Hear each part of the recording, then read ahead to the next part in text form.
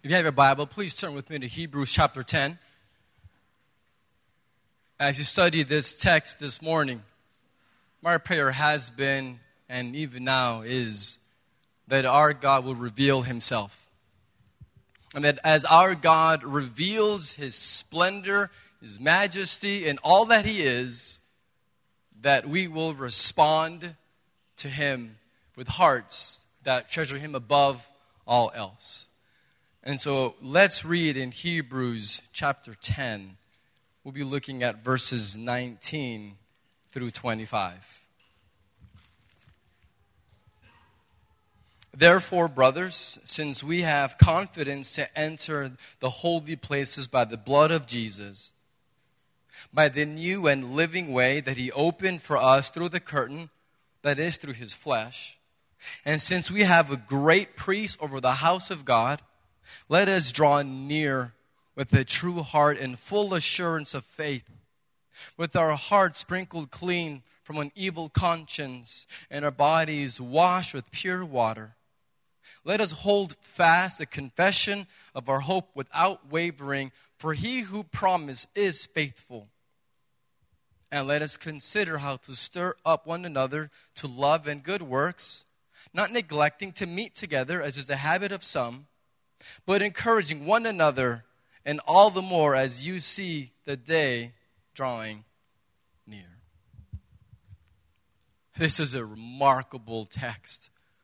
Right here, what we see revealed to us is God's purpose, the center of our God's purpose. If you stop and think about this, God is God-centered.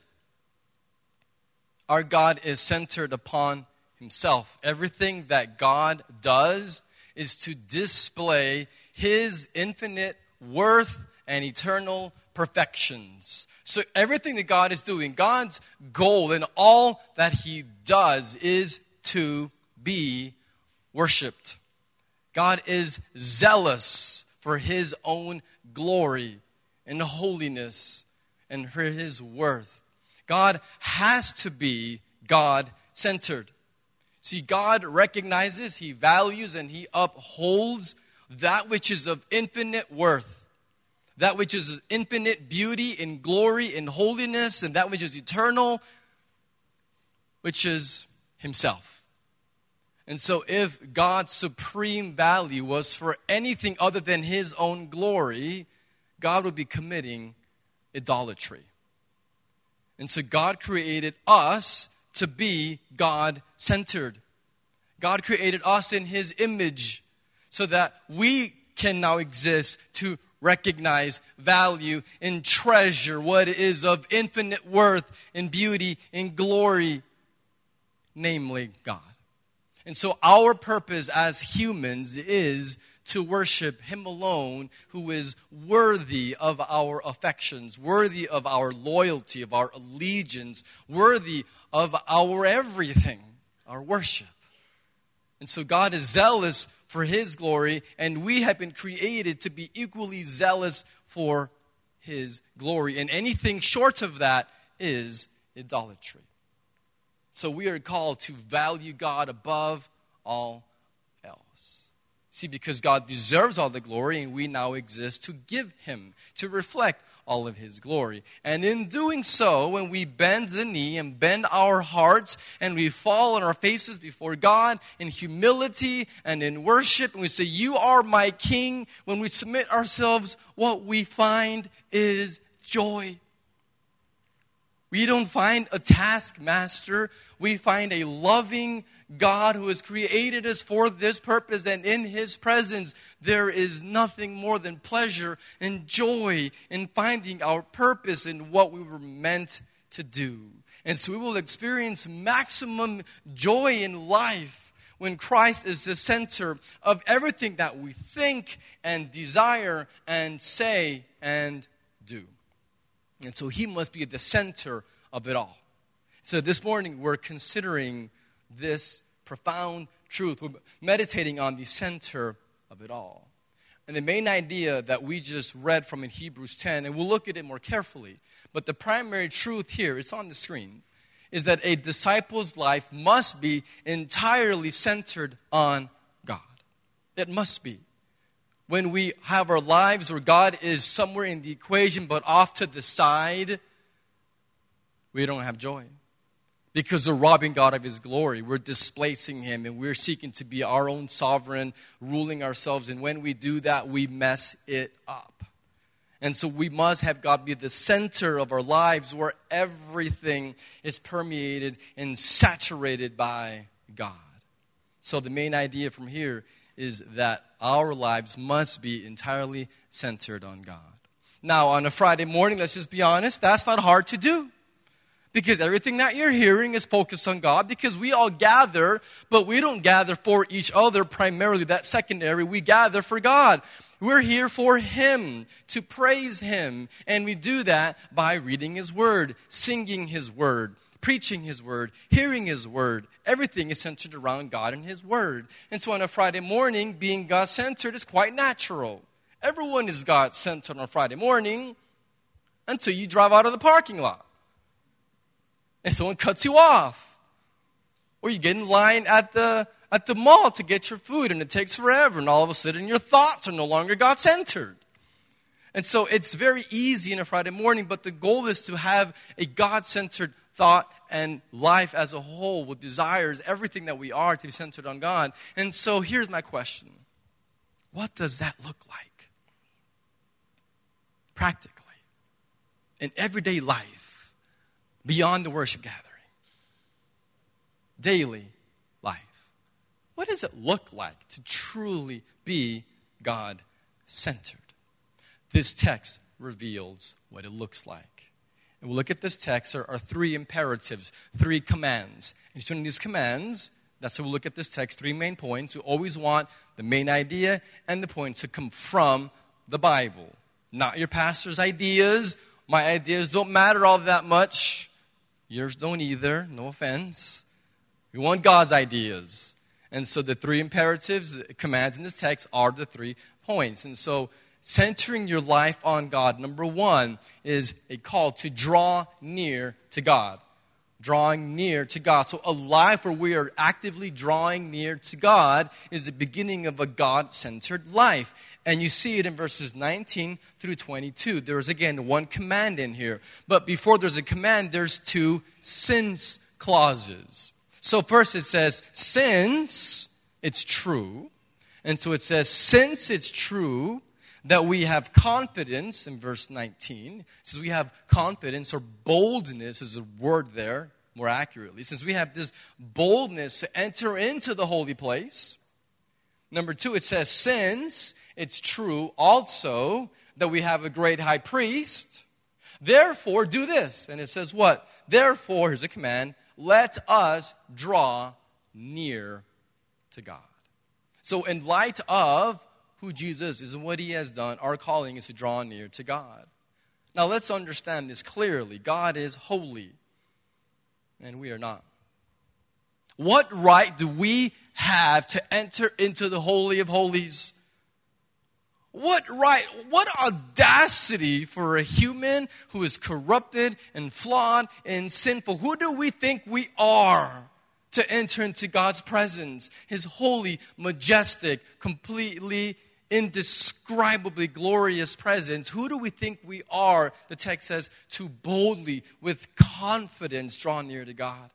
Left to ourselves, we can't.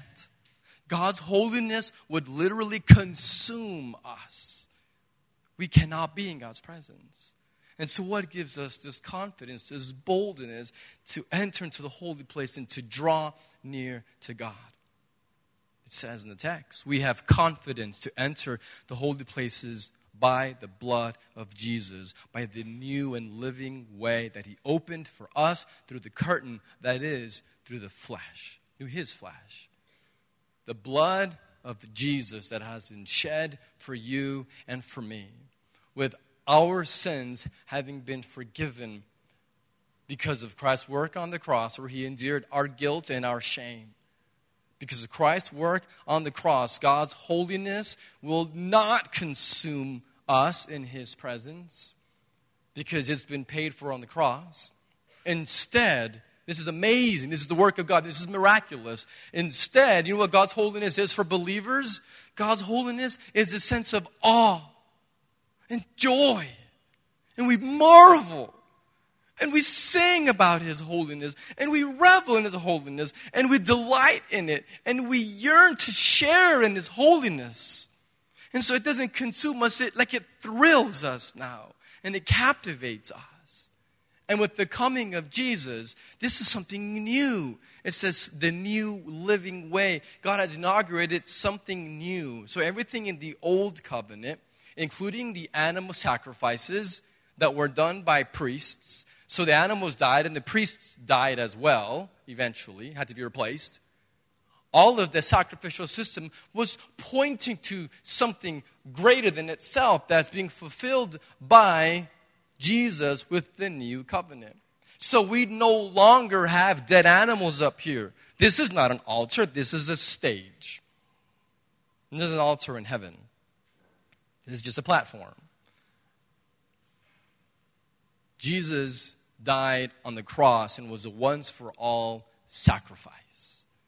And so what you have is a new and living way. We don't sacrifice animals today. We don't have those rituals because it has all been fulfilled and paid for by Christ. This new and living way. We have one sacrifice, Jesus, one priest, Jesus, one way to the Father to have being God's presence, Jesus. He is alive and He intercedes for you and for me. And this is a new living way. And so since this is true, draw near to God.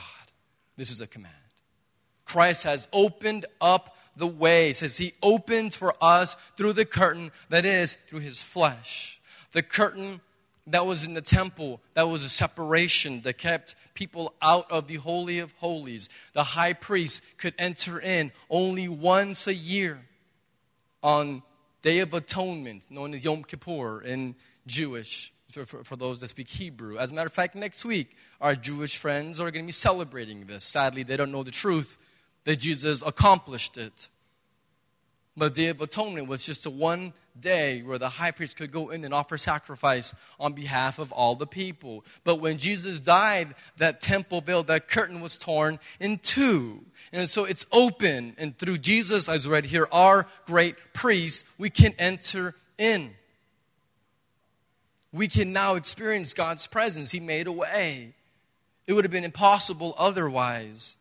And so He is our priest who intercedes for us and mediates us being able to be in God's presence. And so since this profound reality, since this is true, therefore draw near to God. This is a command. Well, how do we do that? How do we draw near to God? Well, verse 22 tells us how that happens. Let us draw near with a true heart in full assurance of faith, with our hearts sprinkled clean from an evil conscience and our bodies washed with pure water. Praise God. We are called to draw near to God with true hearts, genuine and sincere hearts. We have full assurance, full confidence that we are loved and accepted and that God approves of us. And so this is huge. Hear me. You have God's approval. In an age where people are trying so hard to find approval in the eyes of man. And let me tell you, as someone, that this is just a natural reality as a pastor who is up front. And one of the biggest challenges is compromising to seek the approval of people. It is a major idol that I would say every pastor on some level has to kill and actively say, no, I will not seek the approval of man. I will seek the approval of God. But the beauty is that we have it. We have God's approval right now. And so you don't have to be frantic in trying to get the approval of others because you already have the approval of Him that really only matters. God approves of you. He loves you as you are, with your flaws and your struggles and your temptations. He loves you. How do I know He loves you? We just talked about Christ being the sacrifice. Look to the cross. There's no greater display of love than Christ dying for you. His work on the cross has removed our guilt and our shame. And those of us that have come to Christ with repentance and trusting in Him, it says that we have full assurance and we can approach Him and experience His presence. No, we're not sinless. Let's just be clear on this. We're not going to attain sinless perfection on this side of heaven. But by having this privilege of being able to enter into God's presence, we can say this, that the penalty of sin in your life has been broken. You're not guilty anymore. The power of sin over you has also been broken. And yet, on this side of heaven and the resurrection, the presence of sin does continue. And so we just finished a series in Colossians 3 last week, a series called Becoming, and becoming more like Christ. So this is a daily, ongoing reality. But due to God's Spirit work in our lives, we've been made new. We have new desires. So at our core, we are no longer sin-centered or self-centered. We are now God-centered. We are different. So the points of this text with so much theology here is the bottom line of this first 3 verses in this paragraph, is that in order to be God-centered, we must draw near to Him. You have God's approval. You have His love. There is no barrier. There is nothing hindering you from experiencing the joy and the pleasure of God's presence. There's nothing in the way. It's been removed. And so every area of our lives must be immersed in God. Every area. Your relationships, if you're married, but even if you're not, those that you're pursuing for marriage, or even just your platonic relationships. Every relationship that you have, your coworkers, ought to be immersed in being God-centered.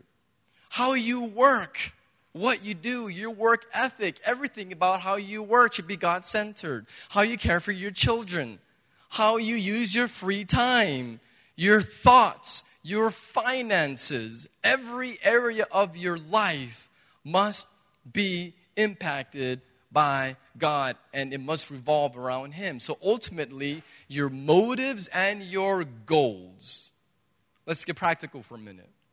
Your motives must be centered on Christ. So it should look this way for all of us. We should approach our motives, what motivates us to make decisions, thinking this way: I want to value what God values.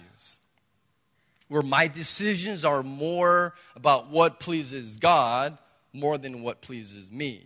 So my actions and even my reactions, because a lot of times how we react to people and circumstances. So all of my actions and even my reactions, all of my words and my thoughts and my desires should all be motivated by a passion to know and enjoy Jesus more. Everything. Everything. It's been said that men are like waffles and women are like spaghetti. Where for men, we have our compartments. We have our little boxes, our work box, and we have our private time box, and we have our religion box, and we have our whatever wife box, and we have all of our little boxes in our compartments. And very compartmentalized thinking, and each box does not touch each other. They're all very neatly organized boxes. But with women, they're not like waffles with boxes. They're like spaghetti. Everything touches everything. And so everything is related to everything. You talk to your husband, and you're mentioning a problem, and then he's like, what are you even talking about? That's not even related. But to her it is, somehow. It doesn't relate in my mind all the time because I'm not a woman. But here's the reality. For both men and women, we ought not have compartments. We ought not have boxes. There's one box, and His name is Jesus. And all of life is in that one box. Your life is Christ. So your motives and everything that you do ought to be fueled by, how can I know and enjoy Jesus more in this relationship, at work, in whatever situation it may be. But also your goals. we should all think to ourselves, I now want to live for the honor and glory of Jesus. I no longer live to decide or to live or to act according to my purpose or my own glory. We should all want Jesus to be known by everyone. We should all want Jesus to be worshiped and obeyed by all those around us. And so I may want other things. We may want to have other experiences. We may want to travel more. You may want to get married someday. You may want to have a better marriage if you're already married. Whatever it may be. We may have things that we desire or aspire to. But here's the thing. All of those other desires and motivations and goals, they all have to be oriented around pleasing King Jesus. So that we see every motive and every goal at its end is, how can I know and enjoy Jesus more? Everything. He's at the center of it all. This is not casual or cultural Christianity. This is living a truly God-centered life. And so what must you do to maintain this kind of focus in daily life? We read it. What's the command? Draw near to God. This is the command here. God's Spirit will change your desires and transform your life only when you are consistently experiencing God's presence through His means of grace. What are these means of grace that allow us to experience God's presence and joy? Prayer. Reading His Word. Spending time meditating, thinking about His Word. Where you read the Word calmly and quietly. And many of us, because of our Western background, we read the Bible like we read the newspaper. Actually, no one reads the newspaper. What is that? We read it online, right? And you scroll through, and what are you looking for on the news page? Headlines, right? Sure, all of us do it. Give me the headline. Just tell me what it's about. I'm busy. I have things to get to. I have to read more headlines. I have a lot going on in my life. We all think this way. And so we tend to read quickly for information. Please, for the sake of your soul, do not ever read this marvelous book like a newspaper. Don't you dare read this for the headlines. You don't read the Bible for information. You read it for relationship. You read this more like you would read a love letter. Oh, it's a lost art. But if you're married, I hope you've at some point received a love letter. And you read it slow, don't you? And you read it again. You take your time. And then a sentence just, oh, this is such an awesome sentence. So you read it again, don't you? Because you're enjoying the relationship that you have with the person that wrote that to you. You read the Bible to experience the presence of God. And yes, there's information to be learned, but that is not primarily what it's about. It's about knowing and enjoying Jesus, worshiping Him, and we do it as we experience His presence, and then that begins to impact all of life. And so you read the Word slowly. Let the Word sink in, and then you stop and you think about it. And you go over in your mind. And you meditate on it. You focus your thinking on it. And that leads you into your prayer time. This will change your life. This will change your life. This is the way God's Spirit works. When we spend time doing this. God wants to empower you and help you to live a God-centered life. He wants you to have that joy and victory in life. He wants that for you. But this is the way He's revealed that He does it. It's much like if you said, I want to get in shape. I want to lift weights and, look good for my wife, right? And then, so you hire a personal trainer to coach you. And then he shows up and you're in the weight room and you're excited. And he says, all right, pick up those weights. And you're like, no, I'm paying you. You pick up those weights. Well, the trainer can tell you what to do. He'll say, pick up these weights, as many reps, but you have to lift the weights yourself. If you don't lift the weights, you won't get stronger. You can look at them all day long. Won't help you.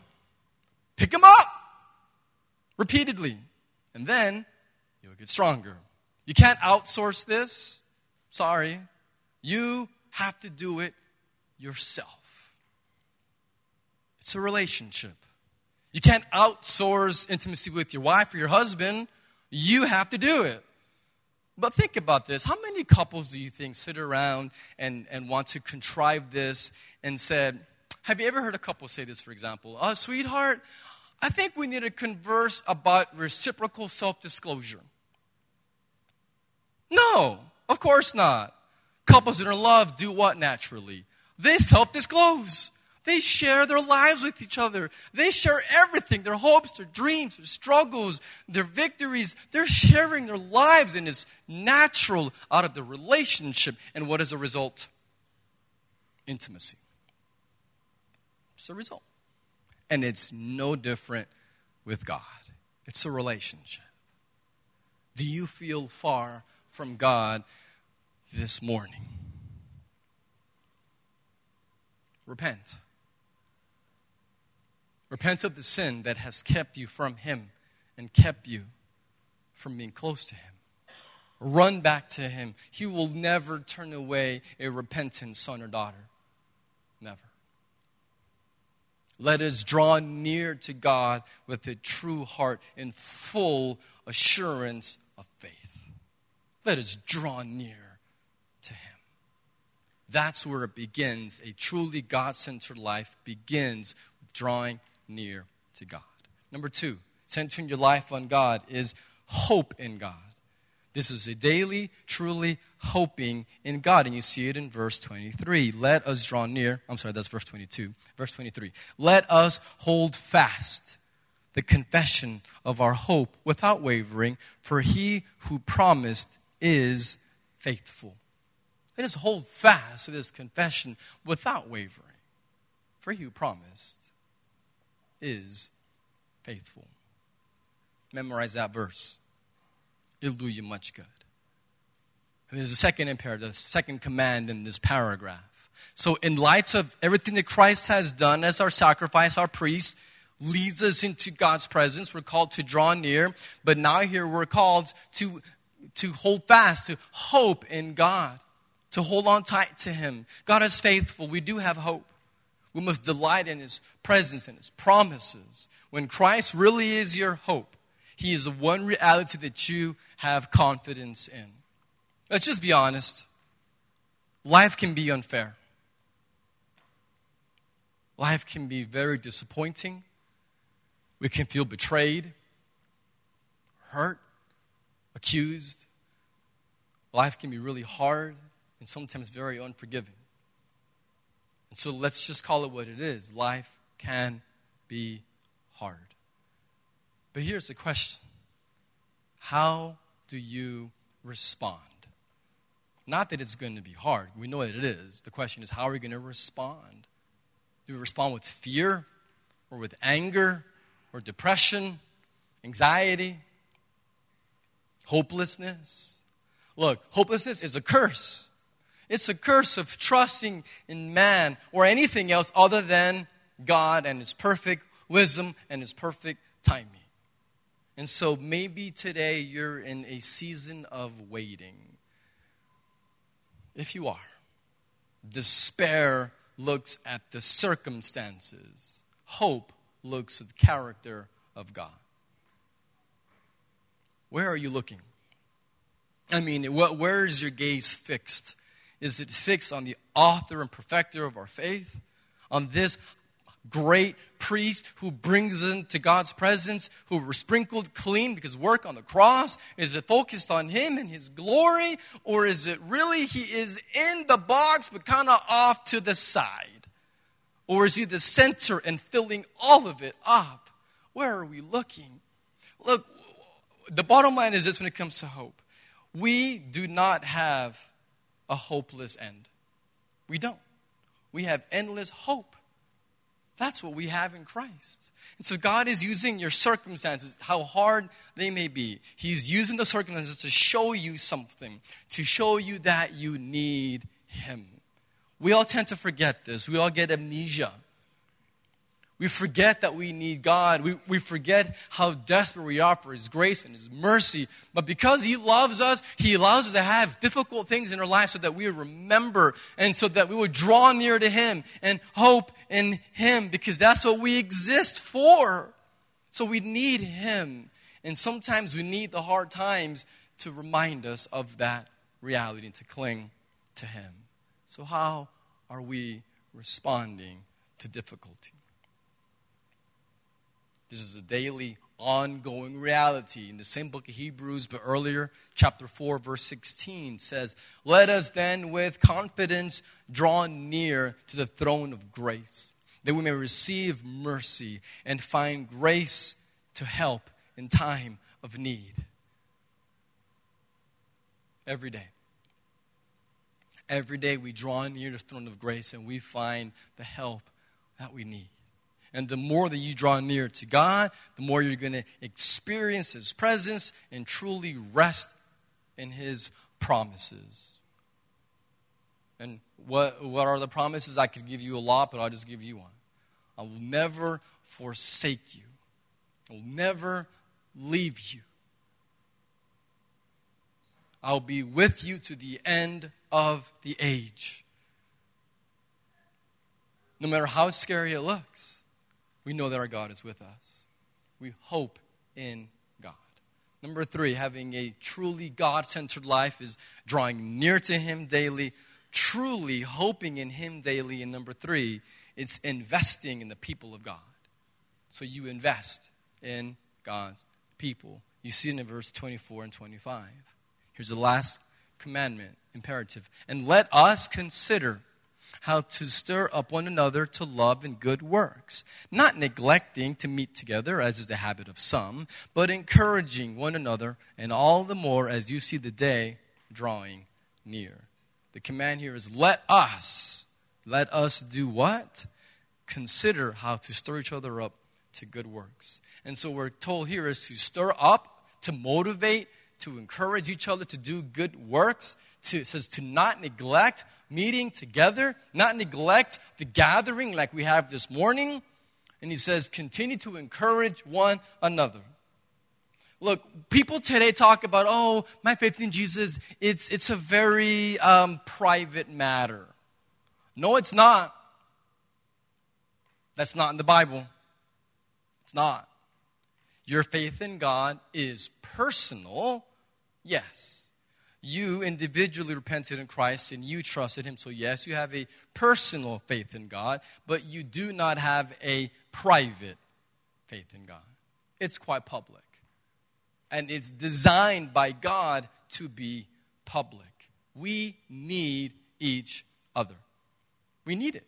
We need one another. Not an option. This is a command. Let us do this. If you ever had the chance to go to the United States and go to California, if you go to Northern California, north of a town called San Francisco, there's a remarkable area called the Muir Woods. And in these woods, there's trees that are remarkably tall. I'm talking like 75 to 80 meters, so over 250 feet. Some of the tallest trees in the world. It's called the sequoia or the redwood trees. Most of these are really old, over 1,000 years old, many even 1,500-year-old trees. Absolutely incredible if you go and just stand and just feel so small underneath these sequoia trees. But here's what's amazing. These trees that are, again, 80 meters tall, did you know that their roots are very shallow? It's just over 1 meter of roots that goes underground. So like about 4 feet is how far their roots go underground. It's pretty remarkable to think that the roots are so shallow, and yet these trees are so tall. You think, well, how is that possible? How do these giants not topple over? Well, sequoias only grow in groves, in groups together. What happens is sequoias, their roots that are pretty shallow but go underground, and they intermingle and lock with the roots of the other sequoias, which keeps them all strong as they intermingle. And so these trees are actually holding each other up. No sequoia grows alone. No follower of Jesus grows alone either. No disciple experiences transformation alone. If you try, you're going against the way God has designed, and you will fail. Because you can't. You're going against your nature and God's prescribed plan for the church and for the world. See, the church is a people of God. We don't go to church. I know we use that language, but we don't go to church. The church is the people, the called out ones who gather together for the purpose of worshiping God. This is what the church is. It's the people to serve God and the world. But we serve God by serving the church and the world. And so by God's design, you cannot follow Jesus alone. Are you investing in the people of God? If you are trying to follow Jesus practically alone, yes, maybe you show up on a Friday, but no one really knows you, and you don't really know others. You're not being held accountable. You're not in Christ-centered community.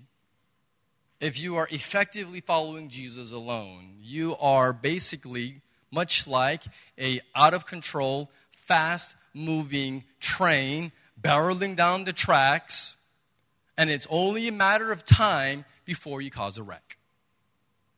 You're going to wreck yourself. It's going to happen. Maybe not today, not tomorrow, but it'll happen. You can't. It goes against God's plan. That's why it says, encouraging one another to love and good works. This is not describing showing up on Friday mornings. It's far more than that. Are you truly investing in the people of this church? Do you really know other people? We must fight against the desire for independence. Discipleship is simply helping other people find and follow Jesus. Yes, we do have some children coming in. That's okay. We wanted our 10, 11-year-olds to experience communion with us. And so we're going to have communion in about 5 minutes. And so we do have children coming in. They'll find their seat. We want our children to learn about how to worship Jesus with their parents and have communion. And so this is good. So y'all just go ahead and come sit down. It's okay. At its core, discipleship really is helping someone find and then follow Jesus. That's what it is. And we need accountability. We need to be open with other people and speak truth and receive that truth. We need commitment. So everything that we do as a church is going to have, 1, high accountability, and 2, be highly relational. That's who we are as a church. And so if you're new, I want you to know up front, we don't have a lot of programs. We don't, and we're not going to. We don't have a lot of classes. We don't have a lot of events. We do have the occasional, we'll go to the picnic 3 or 4 times a year when the weather is good, and we do those kinds of things. But we don't want to have programs and events where you can just kind of show up and leave. Not going to happen, because it's not going to help you. And so we're only going to have ministries that, again, 1, have high accountability, and 2, that are highly relational. That's how the Bible describes a church should be. So we're focused, like laser focused on this. How people find and follow Jesus. And that's why we emphasize church membership. That's why. If you look on the next slide here, you'll see that we actually have the information. On October 2nd, we're going to have a meeting from 4 to 8 p.m. in my home. I would love for you to come. If you're not a covenant member of this church, come join me in my home. We'll have dinner. We'll take care of your kids. And we'll talk about what the church is and what we believe and how we're organized and your role in accomplishing the mission that Jesus has given to us of glorifying God by making, developing disciples. And you can play a role in that. right here. And so we have membership because we're saying one thing. simply, we can't do it alone. We need accountability, and we want to commit. And so if you're not a covenant member, you're missing out. You're missing out. And so I urge you to come. And if you do want to attend membership class, you can see on there the email, Off-Island, abudhabi@gmail.com. You can just email and just let us know who's coming, number of adults, number of kids, ages, so that we can plan for food and for childcare. Email the church and let us know. And we'll be ready for you to talk about what it means to be a member of this faith family. We have home groups and discipleship groups. You've seen the last few weeks. Today is the last day we'll do this, but since now summer is over and school has started, we've been emphasizing getting involved in a group. Home groups. 8 to 12 people that experience life transformation together as they focus on Jesus. That's a home group. If you're not in one, you're missing out. You need to be in a home group. Sign up. Give it to me or the welcome to me at the back of the hall at the end of the service, and I'll call you this week and we'll get you in a home group. Discipleship group, a little bit different. 3 people, same gender. Meet once a week. Intentional, meaningful relationship around the word where you're going to multiply and we can see a culture of discipleship that will take root. So if you're serious about this, check the box. I'll give you a call and we'll talk this week. We have ways for you to serve on the back of that form. Serve the church and also serve the world outside. But here we'll talk about serving the church. And so we need people to serve, from setup, communications, guys that can sing. We need guys that can sing. We have a lot of ladies and we have one guy, Brother Ashley, leads a team. But he's like the one male vocal. If you're a guy you can sing, what are you doing? Talk to our Brother Ashley and get engaged. Use your gifts. We need people in every area. Kids, oh my goodness, always need a kids area. If you're not serving, not experiencing the joy of worshiping Jesus as you serve him. In regards to home groups, just briefly, we even have a mom's group that meets on Tuesday mornings. If you're a stay-at-home mom, we'd love to have you join our Tuesday morning moms group. Have community, Christ-centered, life-changing community. This is who we are, because that's what God's word reveals. We're talking about a rhythm of life. We want to have a rhythm of following Jesus, that it begins with daily drawing near to him, clinging to him, hoping when it's hard, and doing it together as we invest in the people of God. And you know what the result is? You know what happens when we're living like this? People who don't know him will be drawn to him because they will see that there's a difference. May we be God-centered for his glory. Will you pray with me? Father, we worship you today. You are indescribable. You are so beautiful, glorious. We're in awe that we would be your people. Thank you for the privilege of being able to center our lives around you. Help us to be a church that is truly centered on you and your purposes. Help us. We need you. Thank you for hearing us. Thank you for you. We praise you. We worship you alone, for you are worthy. And we pray in the name of our loved Jesus. Amen.